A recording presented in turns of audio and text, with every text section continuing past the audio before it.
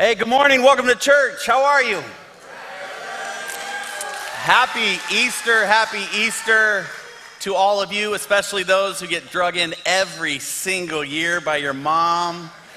And you know she'll be so mad if you don't go. I am so excited you are begrudgingly here right now. Thank you so much. Listen, Kesed is a place for people who are spiritually curious and even people who get shame-based led by their mothers to be here. So you're in the right spot.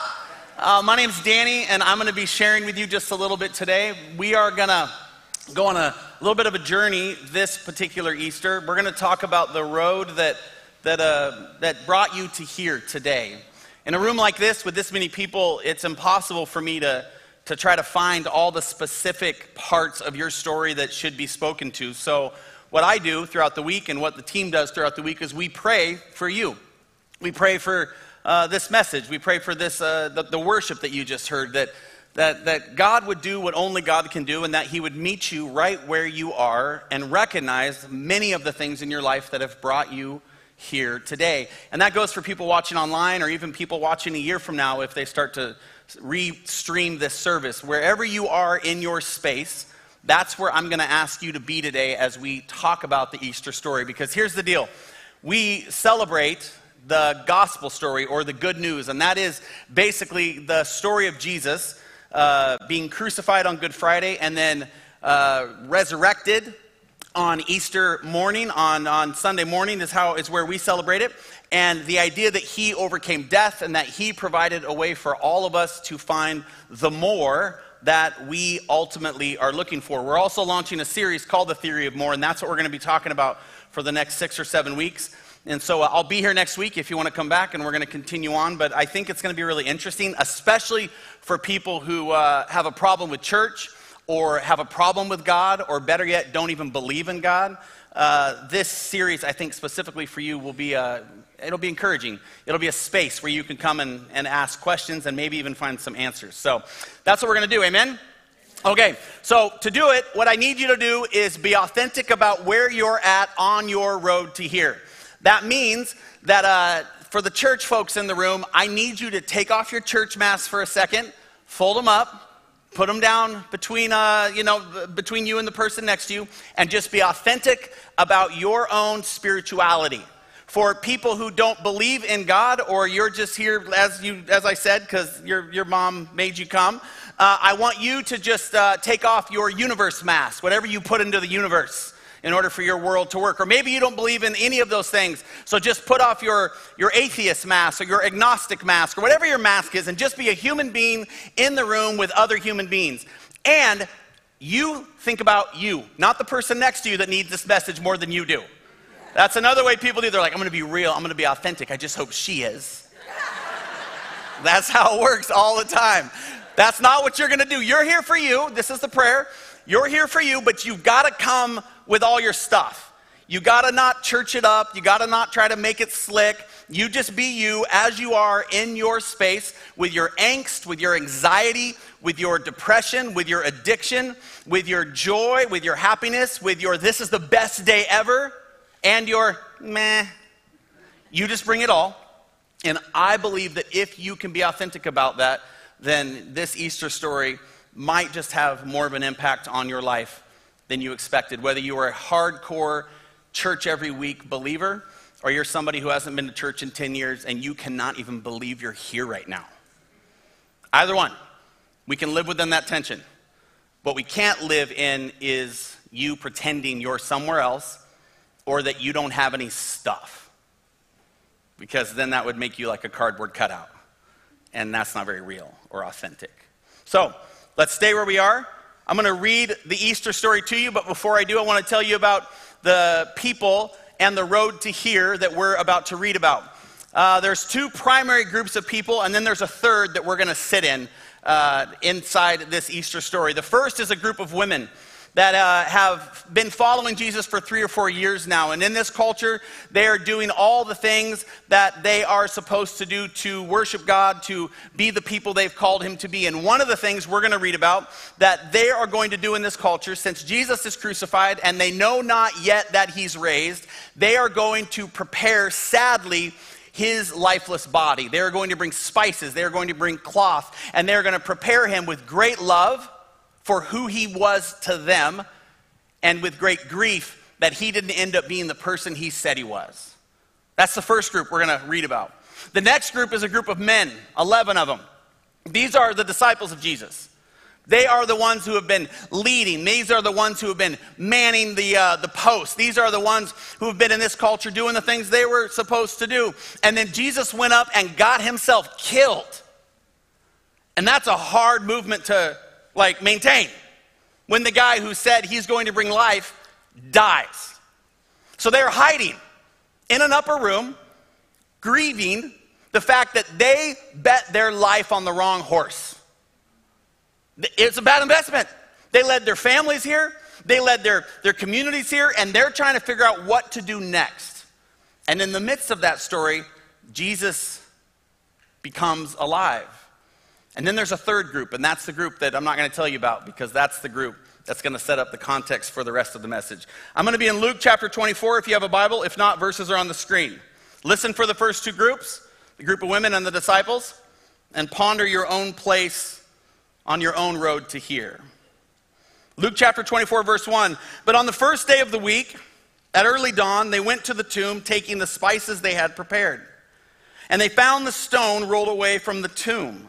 But when they went in, they did not find the body of the Lord Jesus. While they were perplexed about this, behold, two men stood by them in dazzling apparel. And as they were frightened and bowed their faces to the ground, the men said to them, "Why do you seek the living among the dead? He is not here, but has risen.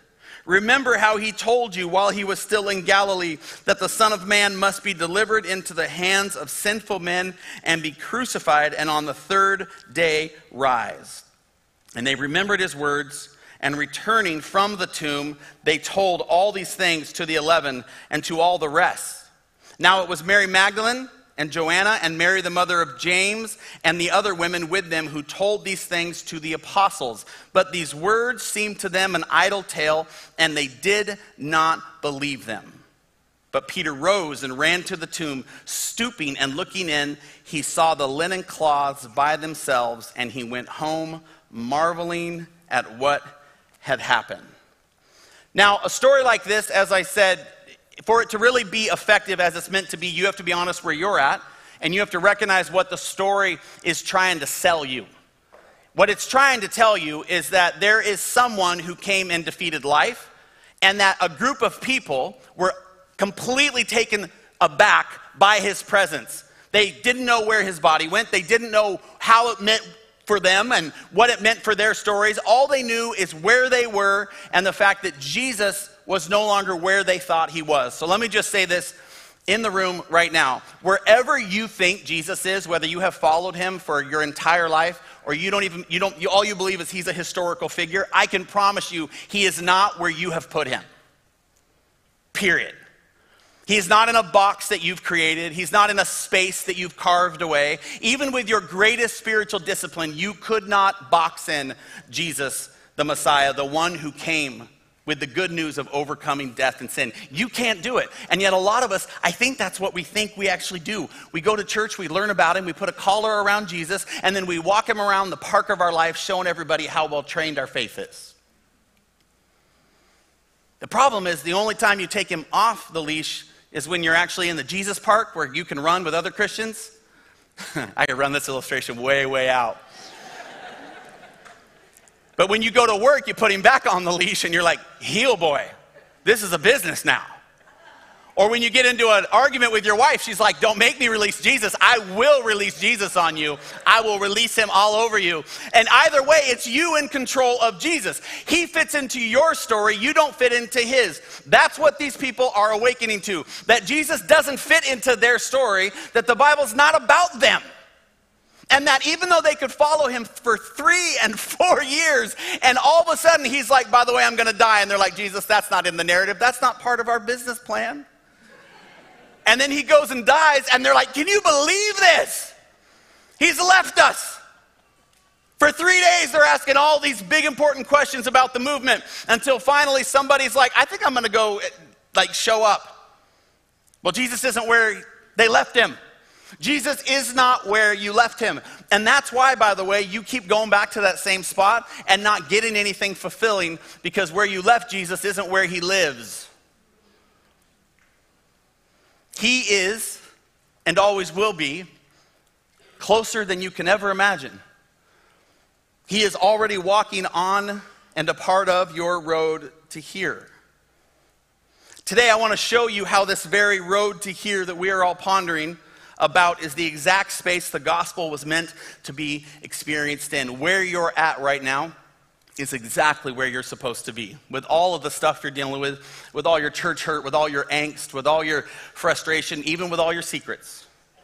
Jesus can meet you and is going to meet you in that space. But you have to be honest. And you got to pull down the boxes, because that's just your excuse for why Jesus has let you down, or your excuse for why church doesn't work, because you've boxed it all in. And today, my hope is you leave here boxless. It's the same space the women on their way to the tomb experienced, traveling there that morning as they asked with great sadness, is this even real? Is this even something, is this really happening? It's the space the disciples would have been in within that upper room, sitting with their heads in their hands, thinking, what am I supposed to do now? It's a beautiful space. But based on this story, it's actually not the only space that Jesus is about to show up to people. Instead, there's a third movement, a third portion of the story. And it actually doesn't have to do with the women who went to the tomb or the disciples who stayed in Jerusalem wondering what to do now. It has to do with a whole other group of people, two to be exact, that decided once Jesus died, they were out. It says there were two travelers, and they were traveling back home to a place called Emmaus.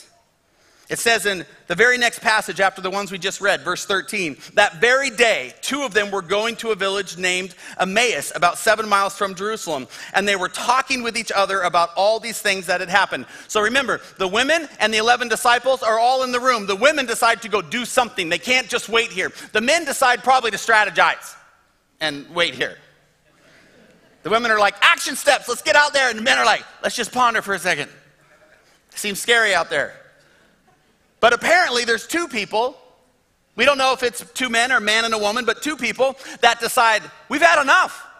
He promised us what he was gonna be, and he wasn't that. And so before Jesus' body is even resurrected, they've left town. They're returning home, and they're discussing intensely this Jesus who dropped the ball.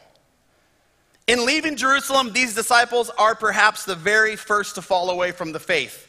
And along the way, they are discussing the suffering and death of Jesus, and frankly, how it impacts them.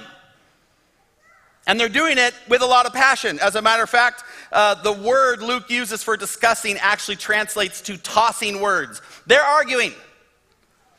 They're arguing about what they're supposed to do now that Jesus has left them and hurt them.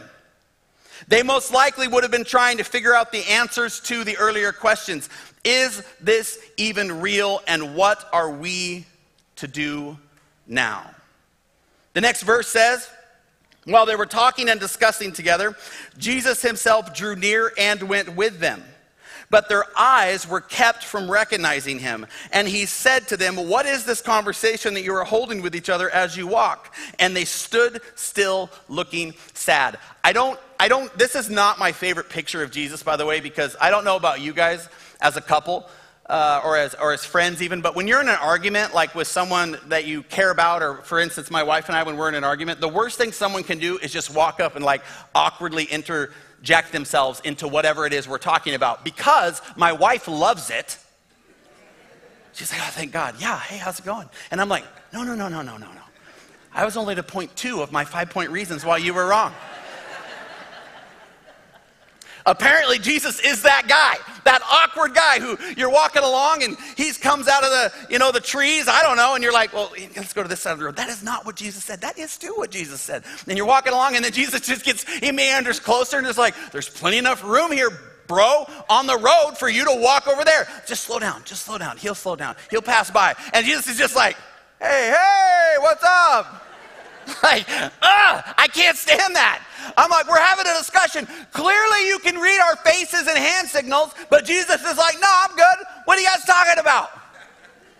Now these people know Jesus, but him being God, and I think to illustrate a point, keeps that from their eyes. And so he finally says to them, what's up? What's going on? And instead of them continuing to walk, they just stop and look sad. It's so human. It's so like real. Like it's not like they just went along and then they had a discussion, and it's not all movied up. It's just normal people frustrated with their life and frankly paused in the midst of all they thought was going to happen. I don't know, I could be wrong, but I have a feeling in this room right now, a whole bunch of you have been paused for this sermon, and you are instantly feeling that effect. And you're like, I really didn't want to be here, and I definitely didn't want to hear a message that had to do with me. And so can you just move along and stop awkwardly reminding me that I don't want to be here? And the answer is no. No, I can't. You are paused emotionally, spiritually in your life, and it's okay to just be sad about it, to be frustrated about it, and to be honest about it, because that's exactly what these folks are about to pour forth to Christ next, their sadness and their frustration. I want you to notice, by the way, that he didn't require them to change their emotional posture or even recognize who he was. He just met them as they were where they were. It's important. A lot of people think they got to perform in order to have a relationship with God. Apparently not. Apparently you can just leave the group first, head back home and argue about what a loser Jesus is. And apparently he just rolls into that relationship, and then it's like, hey, let's talk about what's going on here. You guys are pretty sure the first out of Jerusalem. So what's up? What's going on? So Cleopas decides to answer them. And it's not very respectful if you add just a tiny bit of tone to it. We don't read the Bible with enough tone. We need more tone in the Bible. Cleopas, Jesus says, what's up, guys? What's going on? Cleopas says, then one of them named Cleopas answered him, are you the only visitor to Jerusalem who doesn't know the things that have happened there in these days? And whoever's with him is like, chill, bro, this is just a stranger who popped out of the woods. And Jesus, I love this, because he doesn't lie. He doesn't say, no, I don't know. That would be a lie. He's God, he doesn't lie. He just cleverly asks, what things? And they said to him, concerning Jesus of Nazareth. And then listen how he's described. A man who was a prophet, mighty in deed and word before God and all the people. And how our chief priests and rulers delivered him up to be condemned to death and crucified him. And then maybe there's a moment, and he knows there's more, and maybe the woman with him knows there's more. And then he says, and we had hoped that he was the one to redeem Israel. I want you to take note that while talking about Jesus as they walk along, they no longer call him Son of God or Messiah or the Christ. They've reduced him to the very smallest thing that they can have around him, and that is the name prophet. See, no one argues that Jesus is a historical figure. There's no one that says, well, he didn't exist or he wasn't crucified. What people argue about is whether he was the Son of God and the defeater of death. And apparently, these two folks have already succumbed to the world's version of Jesus, is that he was just a good guy doing the best he could. And so they make him small. They make him little. They are confessing their own doubts that Jesus was the Messiah. In other words, I'm going to put this on the screen for you. We thought Jesus would be more. This is where a lot of people in the room are at, especially those of us who followed him a long time. If you're really honest, and maybe your church mass only came down so far because you think God's going to come after you if you just say it, I'll go first. There are areas in my life where I thought Jesus would be more. Where I had expectations. When I planted this church, I'm just going to be honest, I thought Jesus would be more. I thought he would have made the first 3 or 4 years easy peasy. I know what I'm doing. He asked me to do this. I've been doing ministry for 20 some odd years. I already had 10 years under my belt when I started this thing. Hey, guess what? Jesus doesn't fit in my box, and he doesn't plant churches like I do. He's way better at it, but it's way harder than I thought. I thought he'd be more. And I had to tell him that after a while. I thought you'd see my sacrifice. And he's like, sacrifice? It's really hard to come at Jesus with like any sort of like illustration of what you've done. You know, like, do you not see me down here doing the work? And he's like, the work? I'm preaching the news. Oh, are you? I thought he'd be more, and yet I've come to realize that he is even more than I ever thought, but it doesn't mean there weren't seasons and places in my life where I didn't see him show up like I thought he would, and it made me frustrated and angsty in my road to here. This is what the whole new series is about. The more we also desperately desire that only Jesus can be, and the theories of more the world uses to try and replace him. That's what we're going to do for the next 6-7 weeks.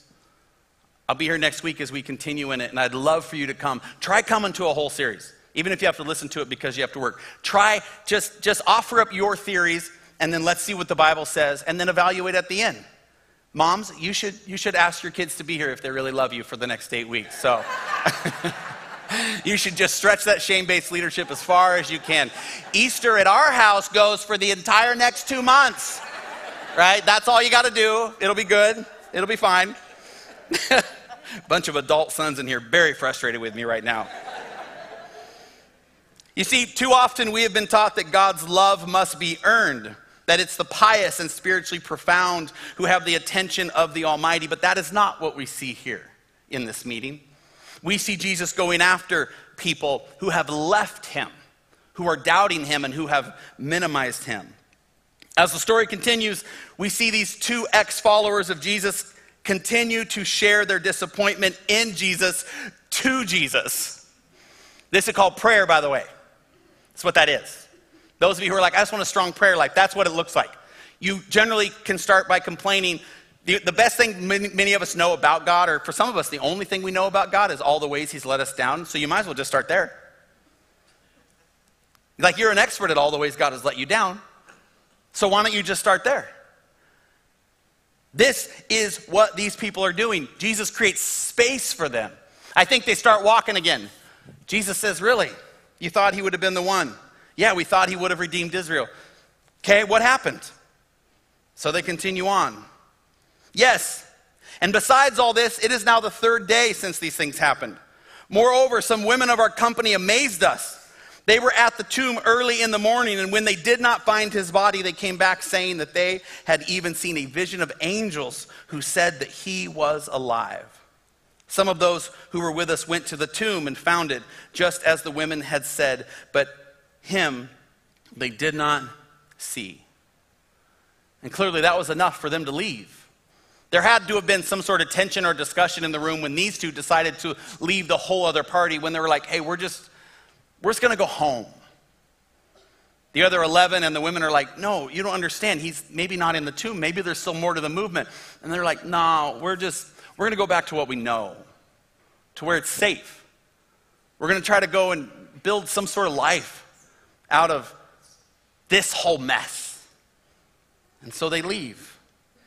At this point with these 2, Jesus decides to kind of lovingly convict them, and then he gives them just a very small mini Bible study. Verse 25 says, and he said to them, "O foolish ones, and slow of heart to believe all that the prophets have spoken. Was it not necessary that the Christ should suffer these things and enter into his glory?" And beginning with Moses and all the prophets, he interpreted to them all the scriptures, the things concerning himself. They say to Jesus, we wish that God was more. They say, we wish he would have done something different. And then he says, awesome, that sounds great. Do you want to have a quick Bible study while we walk? Which is the thing that everybody wants to do, right? When they're searching for a God that doesn't exist. And here's what's so profound about the study. It doesn't say that they actually bought any of it. It doesn't say that they were like, well, thank you, Jesus, a creator and writer and director and perfect teacher of the scriptures. We get it now. So for those of us in the room who are discouraged because the level of impact we think we're having in the world, even with our Bible studies or our churches or whatever else, it isn't going how you thought, and you think you can get better at it and have a more greater impact. This clearly is an example, once again, of how Jesus, probably pretty good at teaching the Bible, has a captured audience. They can't go anywhere as he follows them to their hometown away from the movement that he literally is at the center of. And it still doesn't say that it turned their hearts. So chill, relax. You keep loving people, you keep reading, you keep praying, you keep studying, and let God bring people that he brings. It's not on us. This isn't on me. This is his church. He's the lead pastor. He's the driver, and he will bring the people he wants. And by the way, he brought all of you. Every single one of you, your steps were orchestrated to be here today. And every single person in this room, you were specifically prayed for to be here today. Ha! God got you. And he's going to keep getting you because he loves you. And then you're going to be like, well, I'll take a different road. And God's like, ooh, a different road. And then I might get into an awkward argument because socially God would know not to interrupt my smack life. Yeah, no, he don't care. He doesn't mind being in your story and the mess of it. What he wants, as a matter of fact, is to travel with you like he's traveling with these people and hear your honest convictions about this way that you live, the way the world lives, and how it's all just not working out like you thought. He shows them. He walks with them. They don't listen until eventually they get near their house. I like this little passage, verse 28. So they drew near to the village to which they were going, and he acted as if he were growing further. So they get to Emmaus finally, the place they wanted to be, by the way. Not the place Jesus wanted to be or wanted them to be, but he goes all the way there anyways. They get to the village, and Jesus says to them, it was great chatting with you guys. I hope you had a good talk. Sounds like, maybe you have some stuff to argue out. I don't know. Hope the passages I read to you were encouraging. Great traveling with you. And he starts to step away. And then they look at each other, and something inside their heart stirs. Like my prayer has been all week for you, that something in your heart in this service stirs. Because this is something you have to know. God might interrupt your fighty marriage. God might interrupt your story. God might orchestrate everything for you to come to a service to hear something custom from the Holy Spirit just for you, but he will not force his way into your heart. You have to decide that these urges you feel, this stirring you feel is valid, and he will move along. Now, he's still going to stay with you. God has that ability to be in multiple places at once, as in all places at once. But the manifestation and the opportunity sometimes are more clear than at other times, like in a service like this. And that's exactly what Jesus does here. He acts like he's going to go further. And then they make a choice. Verse 29, but they urged him strongly, saying, no, stay with us. For it is toward evening, and the day is now far spent. So he went in to stay with them. And then listen what happens. They begin to prepare a meal. This would take a couple hours probably. They would begin to eat. They'd begin to talk. And then it says when he was at table with them, when he was in community with them, he took the bread and blessed it and broke it. And then he gave it to them. And their eyes were open and they recognized him, and he vanished from their sight. I know. He's rude into the story and he's rude out of the story. He's like, done. In reality, what it was Jesus connecting with their hearts. It was him reposturing their road to here. It was them seeing that Jesus had been with them the whole way. It was them looking back at different signs within that road and seeing Jesus moving with them. And then they knew that he was who he said they was. You know what I meant exactly, right? And when he looked into their eyes, right? When he looked into their eyes, they were like, it's you. And he was like, it's me. They probably looked at each other, and that's when Jesus was like, and I'm out. It says then instantly they said to each other, did not our hearts burn within us while he talked to us on the road, while he opened to us the scriptures? And then I love this phrasing. And they rose that same hour and returned to Jerusalem. They left basically late in the evening to travel all the way back to where they had come from. See, this is how Jesus impacts people. It's within this beautiful conclusion. after they had poured out all their hearts and been honest about the road that they were on, that they decided to sit with Jesus and experience his presence. And that in and of itself changes their direction. In this room, with so many different stories from so many different spaces, some of us have just been walking down this road to Emmaus with Jesus and not actually following any of our urges to break bread with him or be in community with him. And yet Jesus keeps following you to this place that you want to go that isn't the best for you. It's not where you're supposed to be, but isn't it profound that Jesus continues to follow anyways?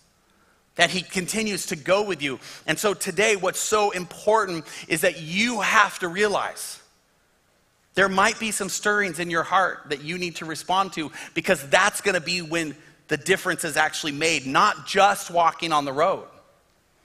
For the non-believers in the room, you've tried the whole higher power thing, and it just didn't work.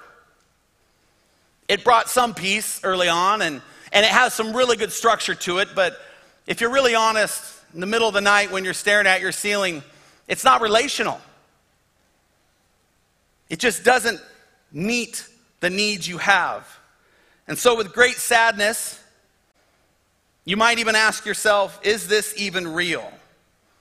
Allow me to remind you that Jesus doesn't require you to change a thing about your emotional posture or even recognize who he is to travel alongside you. You do not have to perform for God to love you. He is walking with you, and he always has been. And he is especially making himself known, I believe, right now. And he will willingly meet you where you are as you are.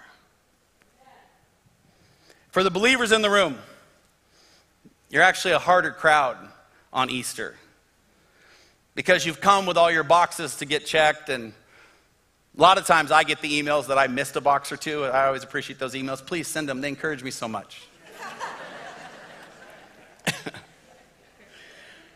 But allow me just to confess, I don't care.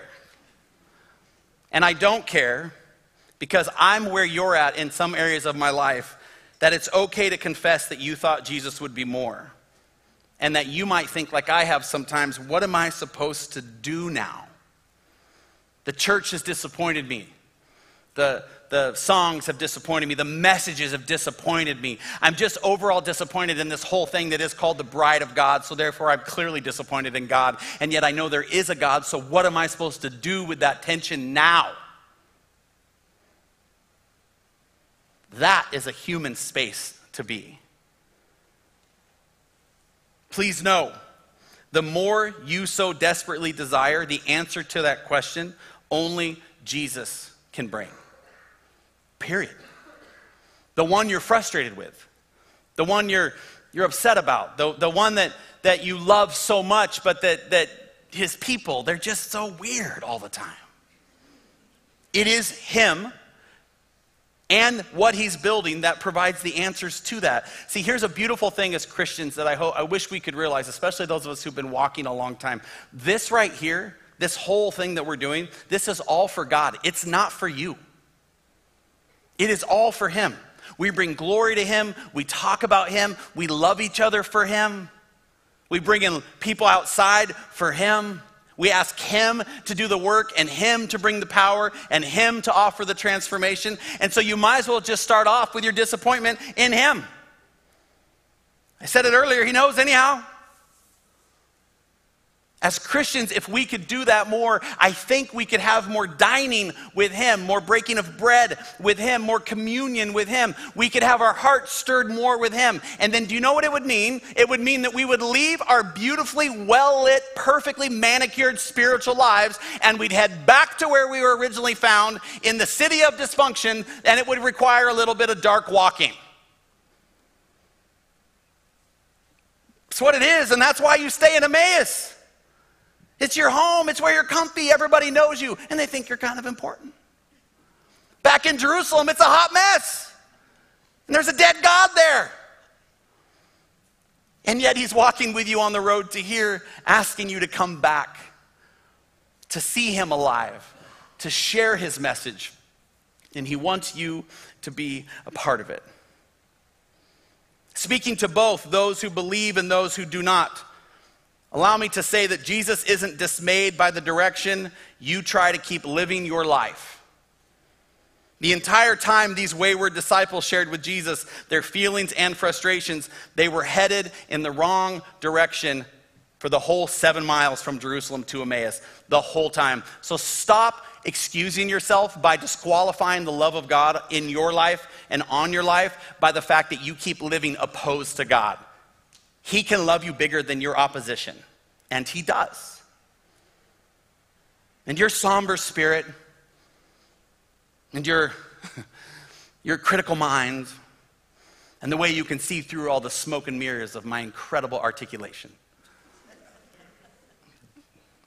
doesn't really matter that much, because Jesus is where you are already, and he's already where you're going to be.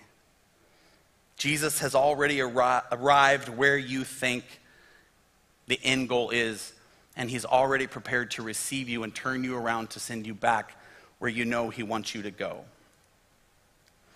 But he will not force his way into your heart.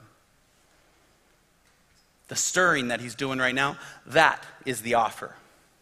He will move along until mom drags you back here next Easter to come and face me again. But far more importantly, come and see and experience the stirring, I hope, in your heart of being a created being meeting the great Creator.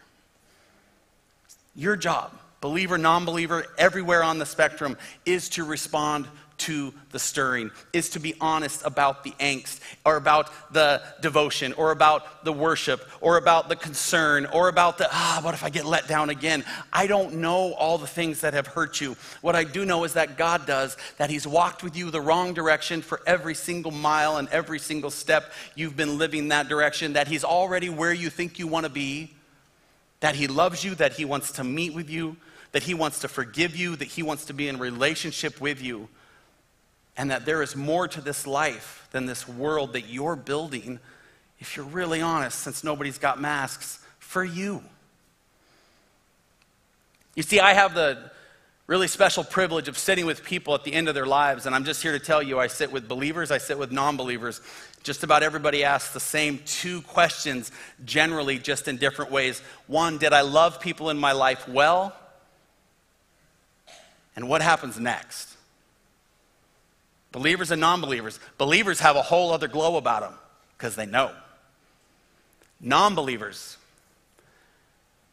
a lot of the times, it's just darkness and sadness.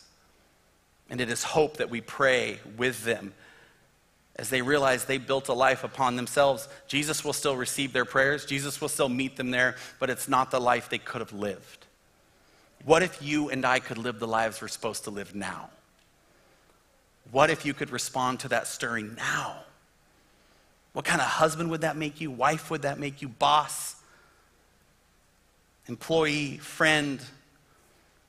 What kind of human being would that make you? And then what if we could give that all away to other people who are also on their roads to here? If we could do that, then this road to Emmaus would be our road. And we would be fellow travelers with a God who knows exactly what he's doing and who loves you more than you could possibly understand. I want to give you a chance to respond to that stirring, so I'm going to have your heads bowed, if you don't mind, and your eyes closed. If you are a non-believer and you feel in your heart that you want to respond to this stirring, you can pray this very simple, not magical prayer, but very human prayer. And it can just start off like this, just in your heart, in your mind. Just say, God, it's me. I'm responding to the feeling that I have right now. I don't know what it is,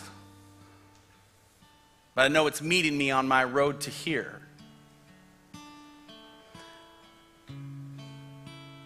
God, you know my frustration, you know my argument, you know my concern with even the idea of becoming a follower of you.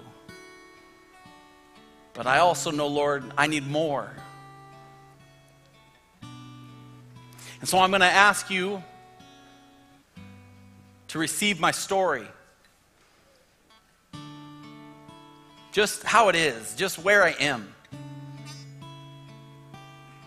I'm going to ask you through your death on the cross to forgive the things in my life that I've held more important than you.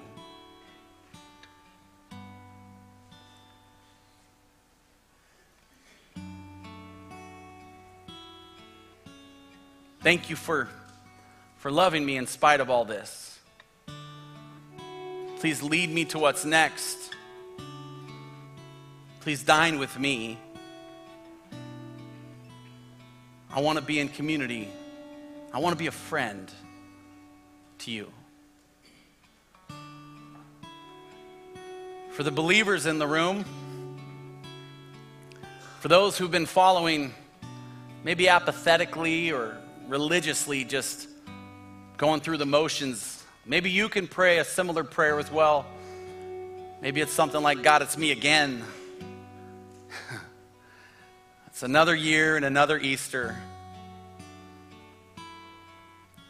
And God, thank you for not being disappointed in me. I'm not where I want to be spiritually or maybe emotionally, but I know you've never left me. I know you walk every single mile with me, even when I head completely the wrong direction.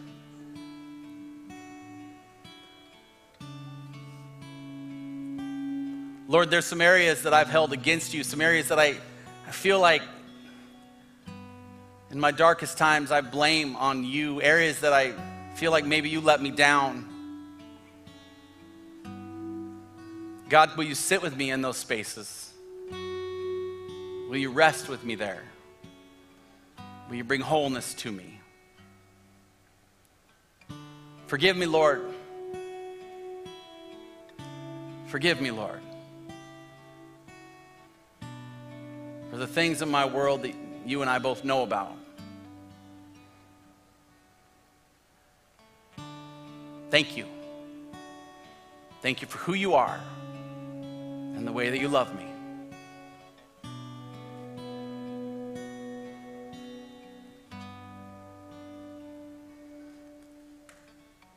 Heavenly Father, we thank you for this space. We thank you for the stirring that you have caused across this room from front to back, top to bottom. We use it now, Lord, to bring you glory, to bring you praise. We take some time to just praise you from this road that we're on, this road to here. We love you, God. And everybody said, amen.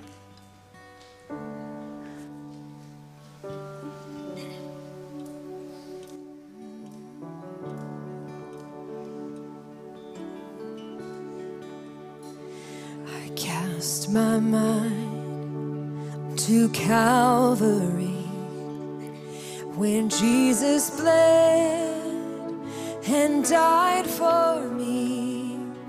I see his wounds, his hands, his feet, my Savior on that cursed tree.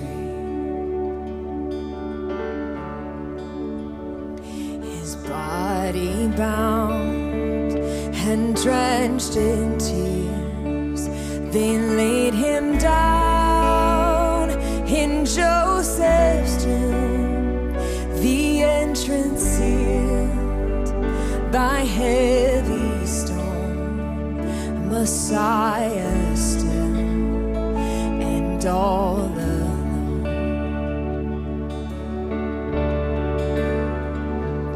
Oh, praise the name of the Lord our God. Oh, praise his name forevermore.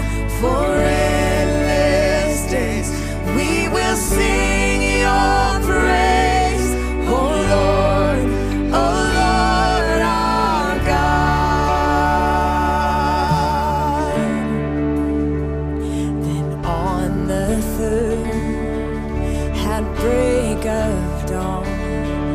the Son of Heaven rose again. Oh, trample death, where is your sting? The angels roar for Christ the King. Come on, church, let's stand together and sing this out this morning. Oh, praise the name of the Lord our God. Oh, praise His name forevermore. For endless days we will sing your praise. Oh Lord our God. He shall return in robes of white. The blazing sun shall pierce the night, and I will rise among the saints, my gaze transfixed on Jesus.